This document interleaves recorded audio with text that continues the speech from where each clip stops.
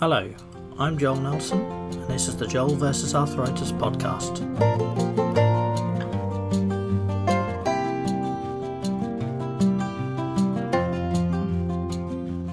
World Young Rheumatic Diseases Day, or WORD Day, is an annual event that takes place on the 18th of March to raise awareness that children and young people get rheumatic diseases too. On Saturday the 19th of March I hosted an 8-hour charity stream over on my Twitch channel, twitch.tv/Joel vs Arthritis. In this episode you will hear the second of 3 special interviews that we recorded on that day, with this one featuring the wonderful Rebecca Beasley of the vitally important JAR project. I hope you enjoy the conversations and the insight as much as I did. So yeah, thank you ever so much for joining me, Rebecca. I really appreciate it. I can't believe it's a year ago since we had this conversation last. Like, where has the time gone? I know. It's brilliant, but we've been doing so much since then as well that I can't wait to kind of tell you all about it. So yeah, thank you for having me. And that last year it was brilliant to chat with someone who kind of understands what it's like as well. So that was great. Yeah, thank you. It was definitely one of my highlights doing the podcast last year. So for anyone, we won't assume that everybody's listened to that. So anybody that's new either to what I do or the JAR project, do you want to just give just a couple of introductions? One about the charity, I suppose, because obviously that's what we're here for today, and also a little bit about yourself and what you do with the charity. Yeah. So I don't know if it makes sense actually to start with my background. I don't know if that would be a better whichever you're more comfortable way around, with. Yeah. But if I ramble too much, then please stop me. This is new to me being on Twitch. So I'm here all day, so you take as much time as you need. In terms of my history, when I was 10 years old, I started to experience really quite severe pain in my left hip. And it was kind of on and off. It wasn't there all the time. It would often be after. I was a very, very sporty kid. I loved netball. I loved roller skating, loved hockey. And it was often after or during sports that I would suddenly get a really intense pain. And I couldn't explain. There was no obvious injury, so I couldn't explain how or why it was happening. And it just seemed to become more and more frequent. And I remember a couple of times it was really awful. Once I was at a roller disco, that was the kind of thing that used to happen a lot in those days for my age group. And I remember just having to suddenly stop, go to the edge of the rink, and I just couldn't move. It was scary, and I didn't know what was happening or why. Another time I was playing netball, and straight after the netball match, I think my mum had to help me get to the car, and again I just couldn't walk. The only way I could describe it at the time is it almost felt like a twisting inside my hip. There was no obvious swelling, no injury that I'd had, so it was all a bit of a mystery as to what was wrong. And then it was a story that I still hear happening with children with JIA now, but it was multiple trips to the GP. Nothing wrong, can't see anything wrong, nothing wrong with her. Even x-rays were kind of showing up normal. So it was a bit of a mystery as to what was happening for a child that was just 10 years old. Eventually it all came to a head one day in Harvest Assembly at school, and everyone was kind of sitting on the floor, as you do for Harvest Assembly, sitting cross-legged on the floor. And as the assembly came to an end and the class filed out, and I just couldn't get up, and I was left there. And thankfully my mum was there watching the assembly, and by this point I was in tears, and she said, why are you not getting up? What's happening? I said, I can't move. And that was a case of getting me rushed through to the hospital, to A&E. So an orthopedic person who, again, I've heard you say this, Joel, so this is how frustrating it is. They said, is she trying to get out of school? Does she not like school? And I loved school, so I felt really insulted and offended by that anyone was thinking I could be putting on that much pain. And so it was that triggered a hospital stay, my first hospital stay, a bit more investigations. I did see an adult rheumatologist at that point, but he kind of just checked me over, ruled it out. It was only eventually after they'd ruled everything else out, and in those days, again, there were no paediatric rheumatologists or no easily accessible paediatric rheumatologists. So it was really the orthopedic guy and other people in the hospital that were doing tests to rule out things like TB. They did a hip biopsy operation, take a kind of sample. I think these days there's nothing quite so invasive involved in a diagnosis, because experienced paediatric rheumatologists will know what they're looking for, and they can make a diagnosis quite quickly once you get to see the right person. But it was quite traumatic. I had the whole traction thing with weights hung off the end of my leg, being told this is probably growing pains. So it was, now I look back, I realise it was quite a traumatic experience. Although at the time, as a child, you just accept it and you just think you'll get through it and you don't really question it. One of the other kind of really memorable moments, and this is why one of the reasons why I like to really advocate for children with arthritis now, is to kind of try and educate doctors to think about not only to take a child seriously and to listen to what they're saying, but also the way they communicate. Because I remember eventually when I got that diagnosis, I remember it being said as such a kind of throwaway comment of when I asked, oh, how long will it last? I mean, obviously now I realise it's a lifelong thing, but at the time I kind of wanted to know, when is it going to get better? And the rheumatologist said, oh, in a couple of years you should see an improvement. And as a child, a couple of years is a hell of a long time. And that just kind of, I just felt gutted about that at the time. I just remember being in shock and thinking 2 whole years before there'd be any improvement.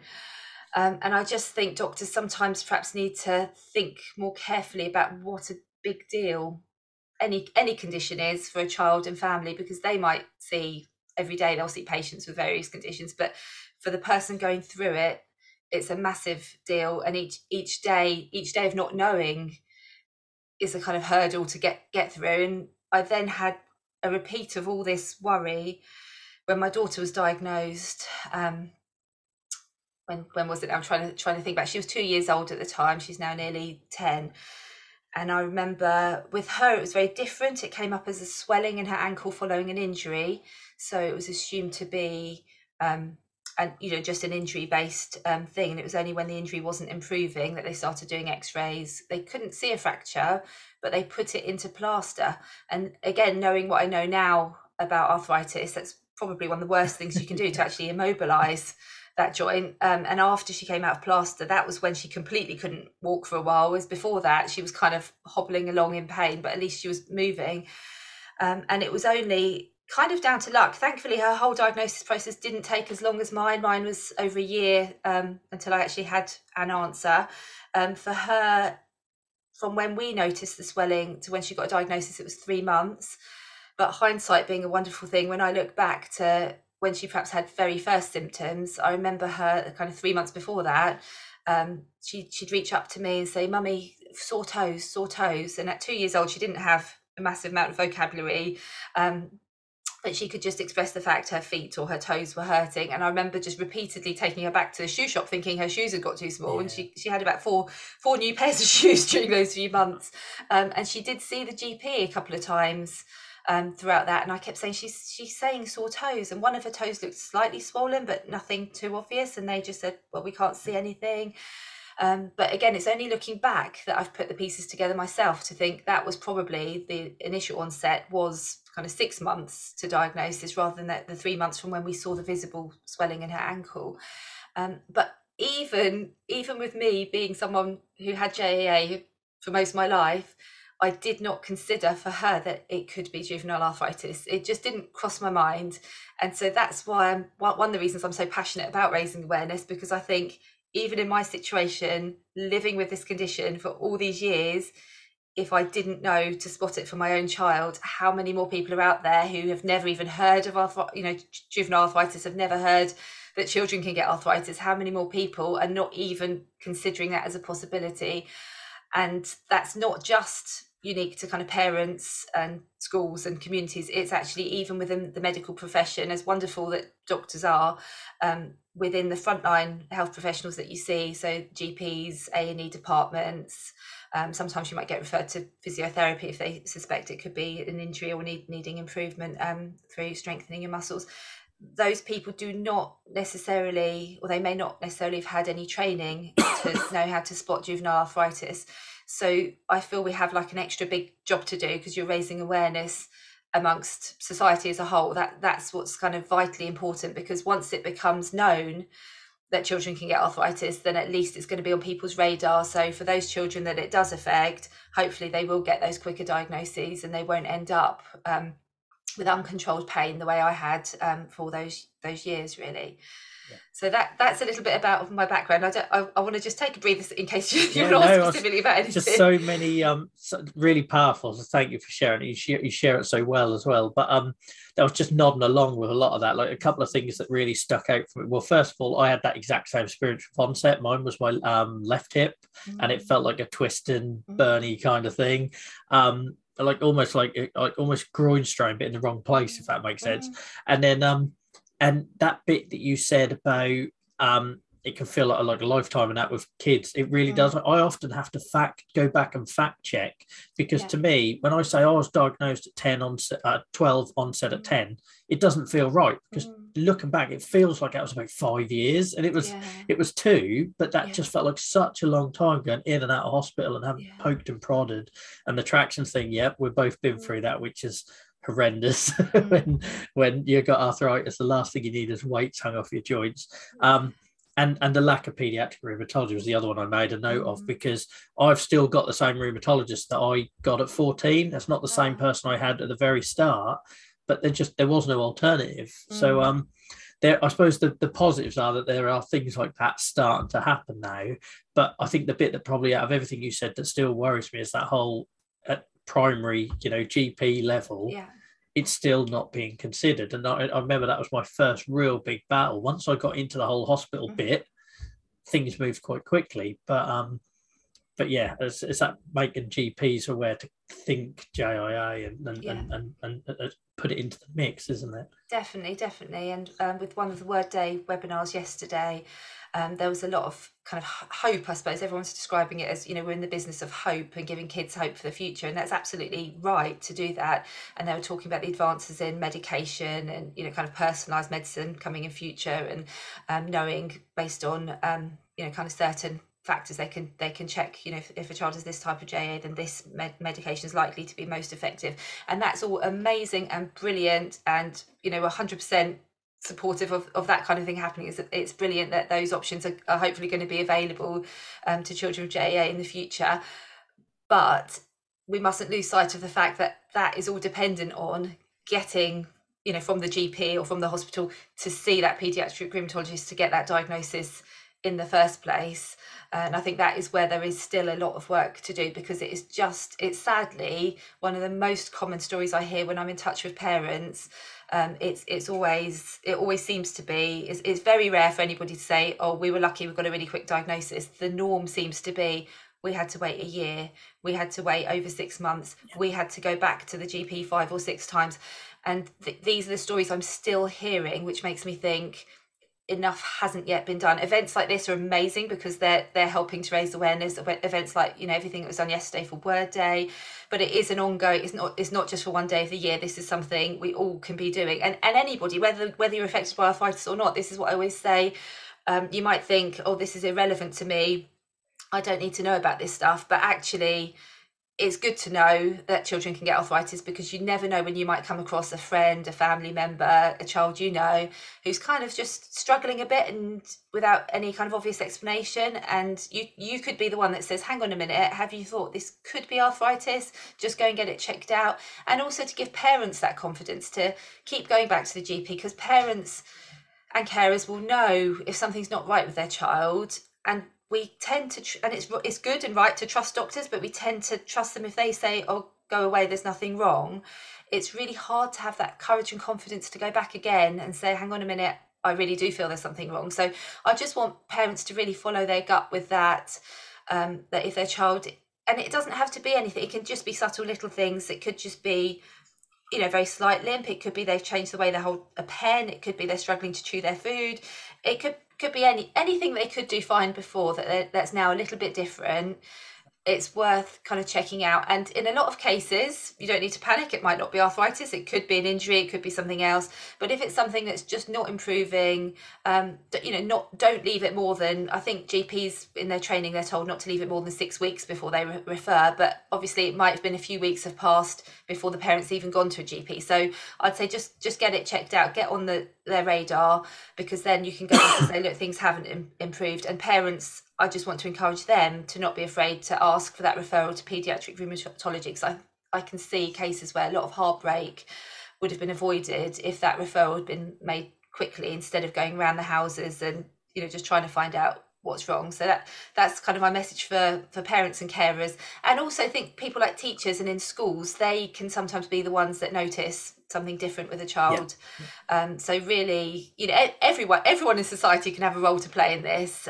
So for those children who are out there that are struggling, that could have JAA, let's get them to see the right people to get the diagnosis and the treatment they need, because that's the other real big plus side of what we have going for us nowadays, is there are treatment options, there are medication options, which I didn't have available to me when I was first diagnosed. I think I was probably maybe 2 or 3 years off the point where they started using drugs like methotrexate to treat JAA. So for me, the only options I had were paracetamol and ibuprofen to treat the pain. Didn't really touch the pain. I just remember being in agony much of the time.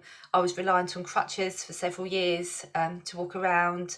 So those options just weren't available to me. And then without that right treatment, there's the risk of joint damage, which is what happened in my case, that my left hip just became kind of deformed, basically. It just deteriorated. That damage was done, and I lived with that damage and that pain. They kept saying to me, you probably need a hip replacement at some point, but I kind of hung on until I was 40, and that year I kind of got to the end of the road and I thought, I need this hip replacement, so I had to have my hip replaced. But with prompt diagnosis, that should not be the case nowadays for the vast majority of children. Their joints can be protected with the right medication, and physiotherapy as well is a vital part of treatment. That's a part of treatment that's often overlooked. People rely on the medicines to work, and it can be really tempting once the medication's kicked in and that child is back to doing everything they were doing before, and they can run around and the pain's kind of kept under control. It's really tempting to think, that's great, we don't need to do the physiotherapy exercises anymore. But actually, I saw with my own daughter how quickly that muscle strength can deteriorate again if you don't keep up the physiotherapy exercises. So once she was kind of back to doing the things she could do before, and with the medication, we kind of let the physiotherapy slip for a while, and it got to the point that when we went in for her next review at the hospital, they really noticed, and they said, have you been doing the physio? And I said, I kind of genuinely hadn't realised how vital it was. Yeah. And we said, no, she's out running and playing, doing sports, doing PE. Why does she need the physiotherapy? And they said, look, you can see, because it's so targeted, the physiotherapists are so experienced at giving really good targeted exercises to keep the right muscles strong, that we hadn't realised that just general sports and activity, obviously that is good as well, but it's not as effective as keeping up with the physiotherapy too. So she did end up having to have an inpatient stay for 2 weeks, where they really did 2 weeks of intense physiotherapy to get that strength back up. And since then we have kept it up every night. She has to do her physiotherapy exercises, and that's tough for a kid. Kids don't, it's boring. And I never did, when I was first diagnosed and I was told you need to do physiotherapy, most days I didn't want to do my physiotherapy. So I kind of get how tough it can be. But I just say to families and to children, just do it, just get through it, tie it in with whatever works. So we tend to do, Trin does her physiotherapy whilst we read her a story, or it might be do it to music, have a treat afterwards, stickers, whatever works for your child. Find other ways. I heard a great thing from Word Day recently, where a young lad, he kind of gets moving using the Wii Sports technology, and I thought that's a brilliant way to kind of get moving. But it is important to do the targeted things as well.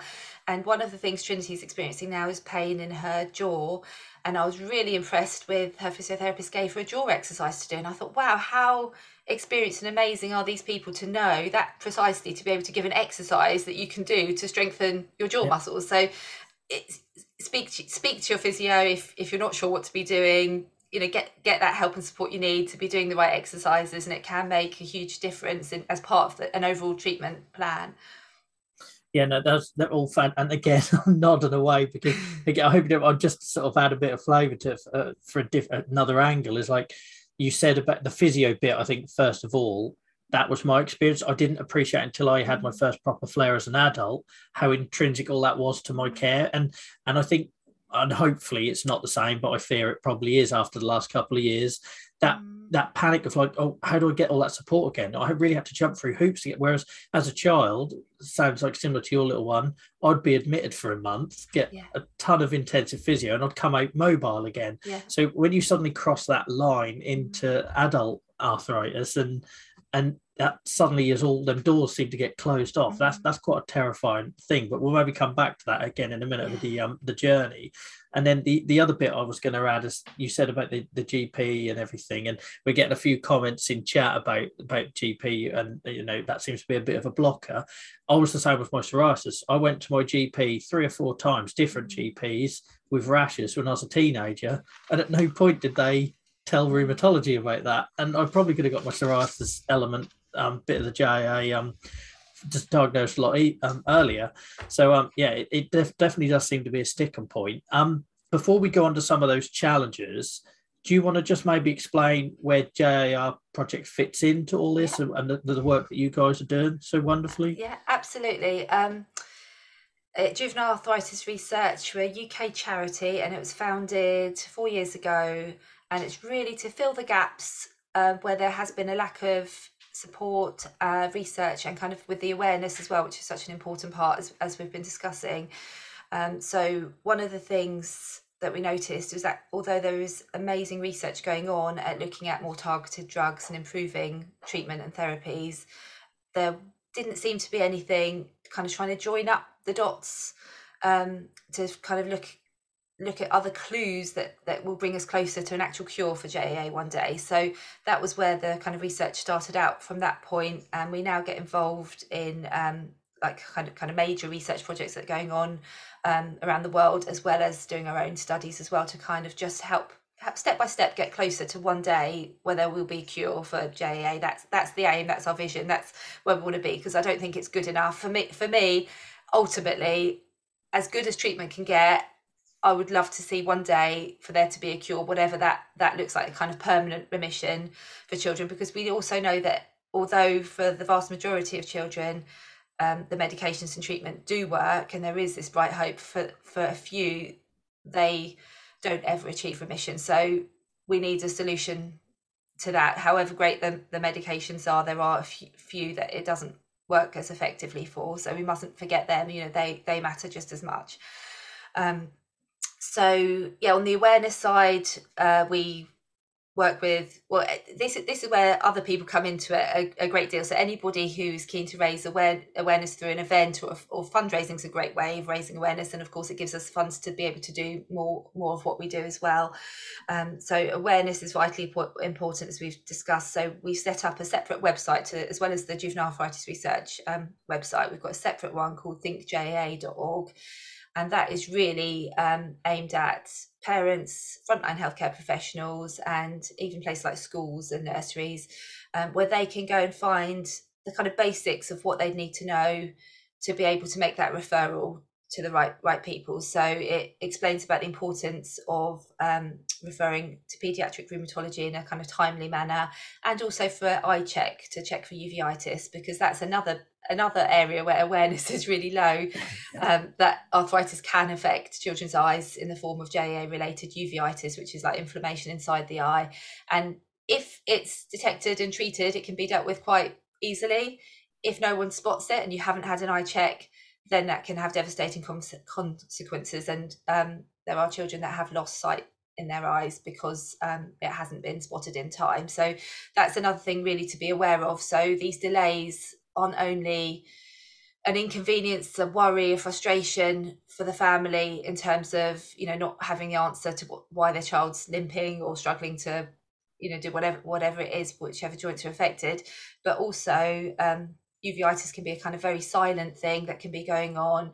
It doesn't always cause pain. It's not something that you can obviously spot yourself. It's really down to having that eye check through an eye specialist, which is usually either an eye consultant in a hospital, or there are some specialist community ophthalmologists that can do it, because you need like a slit lamp to kind of see into the eye, almost like it's like a kind of microscope they look into it. It doesn't hurt. The check doesn't hurt. It's actually really quick and simple, but it's vitally important to spot if there are any signs of uveitis that can be treated quickly. And this is where I'm going to draw my own experience into it again. As a child myself, there was mention of, oh, make sure you get your eyes checked because it can affect your eyes, but nobody really explained to me the seriousness of that. So I never took it seriously. I don't remember having any specialist hospital checks for my eyes.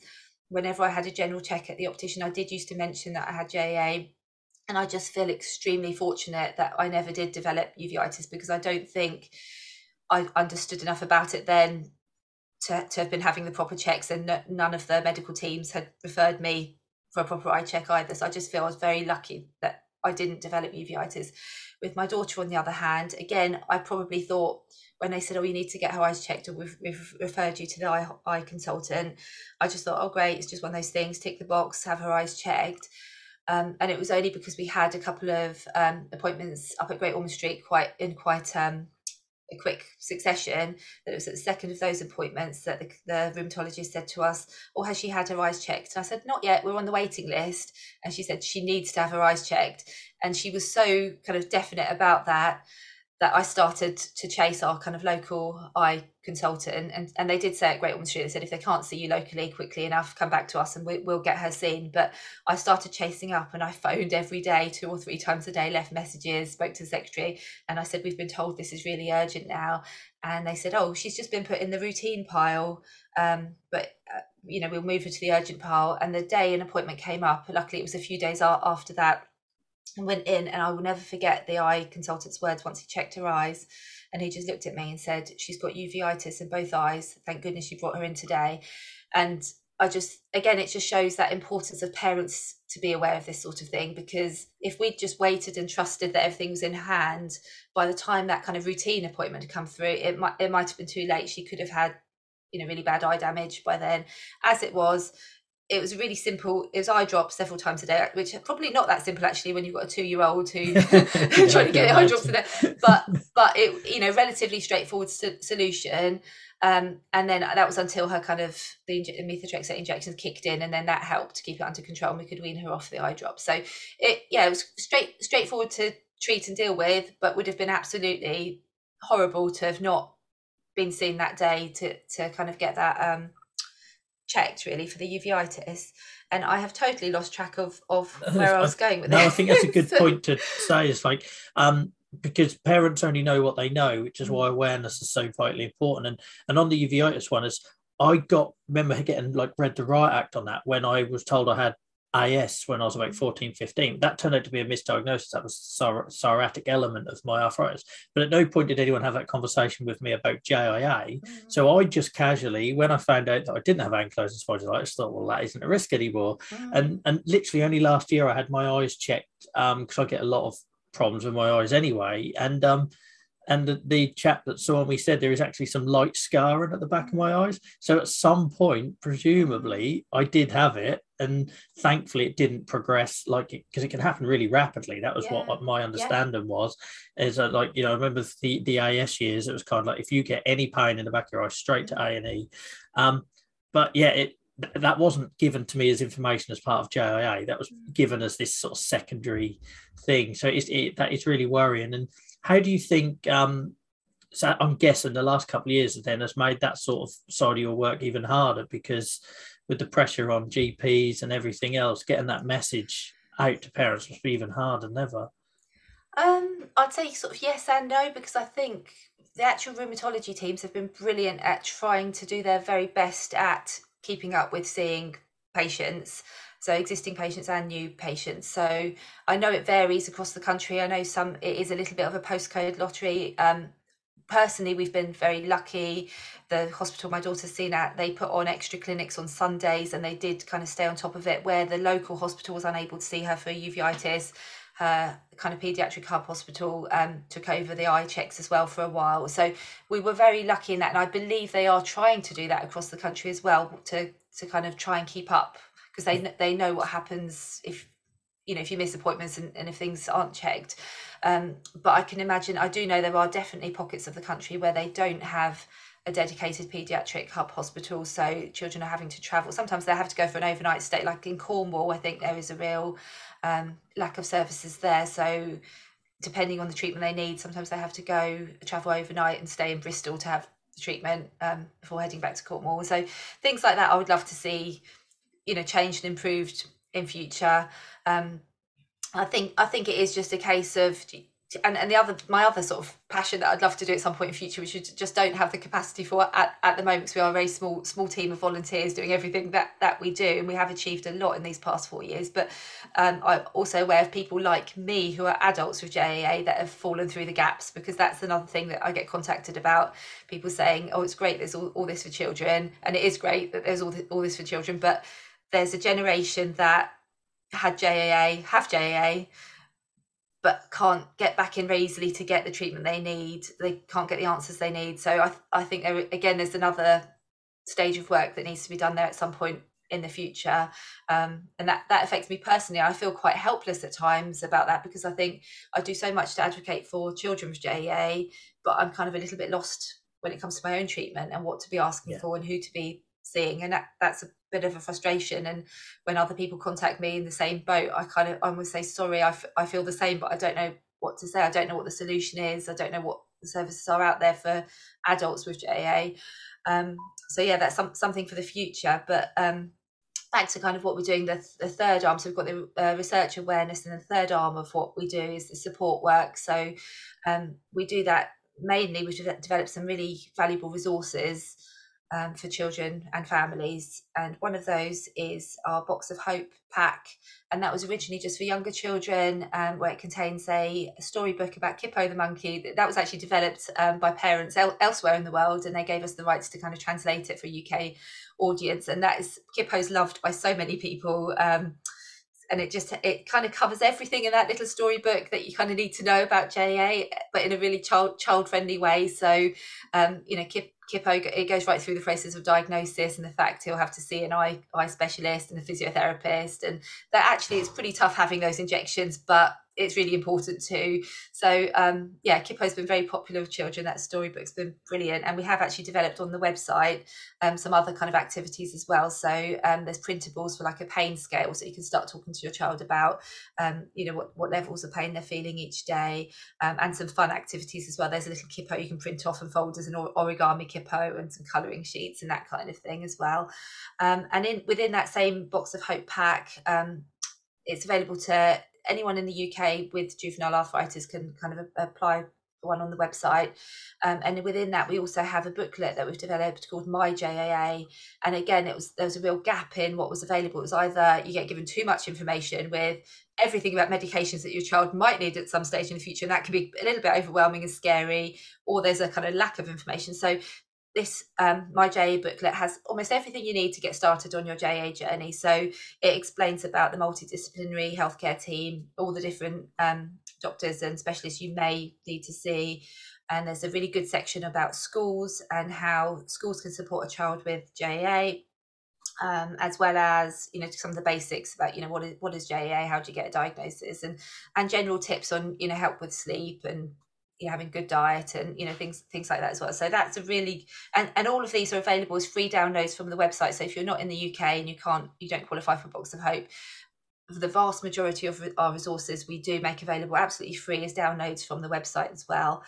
And then the Box of Hope was so popular with people, and they were so like, this is just what we needed. I felt so alone before I had this information. I didn't feel I knew anything to be able to support my child, and now I do. So we actually developed one for older children. So for over 10s, they get sent, it's the same form on the website, but if they're over the age of 10, they get sent a little Box of Hope, what we call the Teen Pack.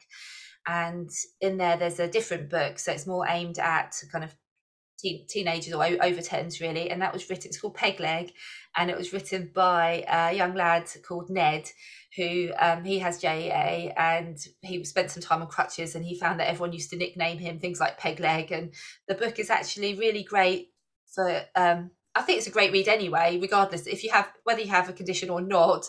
It's a great read. He's written it in like a wimpy kid style, so it's brilliant for kind of just explaining JAA in a really fun, it's weird to say a fun way, but kind of in a way that anyone can understand, but also it shows the seriousness of it, plus the fun side and what you can achieve and what you can do. So it's quite a positive book overall, which we love, because we're all about actually being real with people to say actually we get what it's like with living with JA, but also there is hope.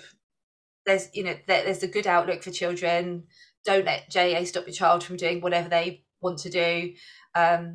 So yeah, that book is brilliant for doing that, Peg Leg. And again, that's available on the website as a free download as well. So the teen pack goes to older children. We don't actually have a top end cut off for that. So although we tend to say we support children aged 10 to 16, with that pack, actually, if you're 17, 18, 19, we have people like university students that have got one and found it very helpful for university as well. So, we don't have a top end cut off. If you feel it would help you, then please go onto the website, which is www.jarproject.org/hope, and you can request one of those packs. The other thing it contains in there, which I'm going to give a little shout out to, is a little like a business card, and it's on one side it says I have JAA, and on the other side it explains what that means, so that people can give it to perhaps a teacher, like at secondary school. They might want to just give it to a teacher discreetly if they can't do PE one day, or if they're struggling to write, or whatever it might be, that if they're struggling that day, they can just give them this card, and it just explains again in very basic terms. It says this is what JA is. It means there's variability in my conditions, so some days I can't join in with things I'd like to. It's not the same as the arthritis that older people get, and it just explains very basically just in that one little card. And again, that was the idea of a young person who said, I would find this really helpful. So that's the other thing I would say to people. If you have an idea for something that would make your life easier, let us know, because yes, we're a small charity, but in a way we embrace that to our advantage, to say we can make things happen quickly because we don't have layers of bureaucracy and waiting for years for things to happen. If you need something, we can do our best to kind of make that happen. So as all the best ideas we've had have come from what people have needed and wanted, and we've just gone on with it and done them. So just this year we have just launched a school toolkit. Again, we called it a school toolkit, but it's available if you're nursery or preschool, or the other end of the spectrum if you're college or university, and you feel it would be helpful to find out more about juvenile arthritis if you've got a child with JA in your setting. So schools can apply for that directly, again, through the website. And that contains kind of everything that would help a teacher kind of confidently support a child with JA. So there's this kind of training information on there, presentation slides for the class, so they can explain to the whole class what JA is and how it can affect a child. So it's absolutely packed with amazing information that will help support a school.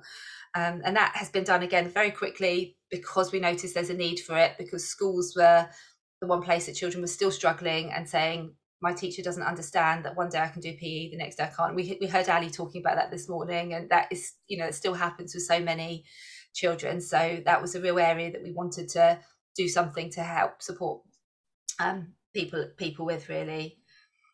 I think you should be immensely proud of what you achieved in such a short space of time, because I know it was music to my ears when I started doing what I did. I didn't know that you guys had sort of started just a year sort of before, and when I discovered that I don't know, it helped take a bit of weight off my shoulders, I think, because in my mind it was still this world that you and I grew up with. So it is great that the support's there, and yeah, definitely use that being a small charity. Keep doing that to your advantage, because it really is noticeable how quick you're coming up with all these new initiatives. Because like I say, once charities get to that sort of juggernaut size, it is a lot more challenging. But I think, yeah, I suppose the question, it might be a little bit unfair because it's sort of kind of out of your wheelhouse, but I think you really hit the nail on the head when you said there is still an issue with people like our age that are sort of that group and that didn't have that support. And I'm always well aware when I'm doing all my campaign and stuff that you mentioned hope earlier, and I think children today have a lot more hope because of the support around them. But I'm also very conscious that there's this generation ahead of them that are a little bit broken from their experiences and struggling a little bit. So I always try and mix up that whole, okay, this is the reality, but this is what you can do. Yeah. But yeah, I suppose it's how do we then address that bit, which, like I say, isn't your thing, but it's something that sounds like we're both very sort of conscious of. So So if anyone out there has got any ideas, Yeah. let us know. Yeah, no, absolute, totally with you on that. And the other thing I think is important to mention is, again, it's getting this balance between saying, yes, these children are amazing. They can go on to do amazing things. They're brilliant, even as they are. I was in contact with a young person recently who said, I said something like how inspirational she was, and she said, I'm not inspirational. You know, I'm not doing that well. My JA is not controlled. And I said, you are inspirational because you're getting up and you're getting through each day and you're doing stuff to raise awareness. And that, you know, that in itself is inspirational. And I think sometimes you don't have to be, you don't have to become a famous sports person or famous dancer or gymnast or whatever it might be. It's great for those that do go on to achieve that, which is possible. I absolutely love the story of Summer Artman, who's an England netballer, because netball was my thing as a child.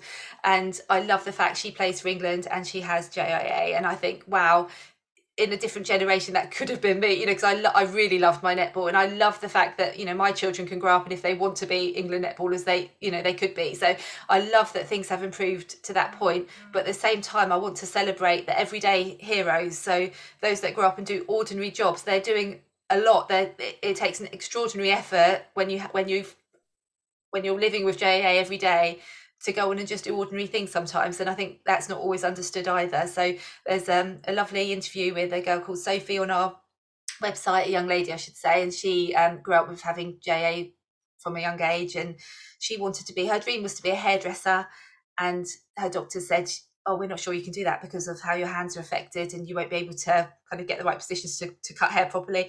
And she just found her own way around it, and I absolutely love that. And she calls it, she said, I found Sophie's way to cut hair, and she's doing her dream job of being a hairstylist. And that to me is amazing, because I think, wow, you know, we might say actually being a hairstylist is an ordinary job. It's not being a famous sports person or pop star or, you know, whatever it might be, but actually that is following her dream and finding a way to do it. And I, you know, I love hearing stories of that. So the way I think of it is actually sometimes it's the, you know, ordinary people doing ordinary things that are actually extraordinarily kind of inspirational to us, especially if they have had to overcome, you know, living with a condition like JAA. Yeah, we're definitely on very much the same. Like I was a consultant on a project last year, and they kept talking about who's got chronic pain that we can get, who's famous, and they were looking through Twitter. I was like, no, you're missing the point. Like, you know, it'd be like saying the Paralympics every 4 years, the only time you celebrate disabled heroes. You know, they're at the people doing the mums and dads stuff and holding down a job and everything else with what we go through. There needs to be that balance, like you say, of getting those people in front of the camera as well. So yeah, you're doing everything right. Not that I've got any authority to say. I just it pleases me every time I hear what you guys are doing. Thank you. The last little bit I want to ask, we probably covered it in our previous podcast last year, but just because it's something that constantly comes up, and I'm well aware of it myself. When you were talking about your daughter's toes and things like that, like I'm in that stage now where, you know, maybe you weren't so aware back then of the link, but it's sort of so well known now. And it seems like everybody I talk to on social media's children have also got JIA in particular. And Dylan's very much going through that stage at the minute where he'll say his knee hurts. And sometimes he's just telling tales because he finds it funny and everything else. Is there any sort of advice you'd give to people out there in like my situation where you've got young ones and you might have a concern because they do go through phases, don't they? But I'm always constantly conscious of missing something when he does complain and that sort of thing about. So how did you approach that? I guess you did touch on it earlier, but any sort of advice? Yeah, I think it is just knowing your child and knowing what's normal for them. And we still do it with Trinity, you know, sometimes heading up to school, she'll suddenly go, oh, my leg hurts. And I'm like, where? Which bit? And I'm thinking, you know, is this the JA kind of rearing its head again? And but often it's just, you know, her legs, you know, might need to stretch, or, you know, it could be, you know, anything else going on. So, but I think it's if it's happening, not necessarily constantly, but consistently. So if someone's complaining of something not being right, or you're noticing something about them that isn't right, and then you notice it again and again, you know, don't just sit on that, get it checked out. And don't, I say to people, don't worry thinking, oh, it must be this, but it's worth getting checked out, because just as easily as once you see a rheumatologist, paediatric rheumatologist, just as easily as they can diagnose it, they can also rule something out. It is just that the key is actually getting them to see the right person who can do that quickly. So yeah, I think if you've got concerns, get it checked out, and don't be afraid to go back to your GP if you're not satisfied that it's been resolved. If you think actually there is still something going on here. So yeah, we have got the information on the Think JA website, and it says, it's got information for the GP to actually say, they might run x-rays and blood tests and say, oh, this is all normal, and they might say to the parent, that means it's not arthritis. And actually for the parents to have the confidence to go, well, we know that blood tests can be normal in JA, x-rays might not show anything up, but it could still be JA. Please, could I have that referral to rheumatology? So it's just giving people that confidence to keep doing it. And I know it's hard because we don't want to make a fuss. We just want to accept if the GP's told us something, just to trust that. But actually just trust your instincts. The way we're trained as parents when you have a baby and they give you all the information about meningitis, and I realise meningitis is obviously very serious, so it does need to be dealt with very quickly, but parents become aware that actually they're told, trust your instinct and go back to your doctor if you're still worried. And I just want to say that, to use that same philosophy, I suppose, if you're concerned about your child, about anything really, to not be afraid to keep going back, because if you're not standing up for your child, who is? No one else is going to be out there looking out for them the way that a parent or carer can. So just trust your instincts and keep going back and keep asking for help if you've got any concerns, really.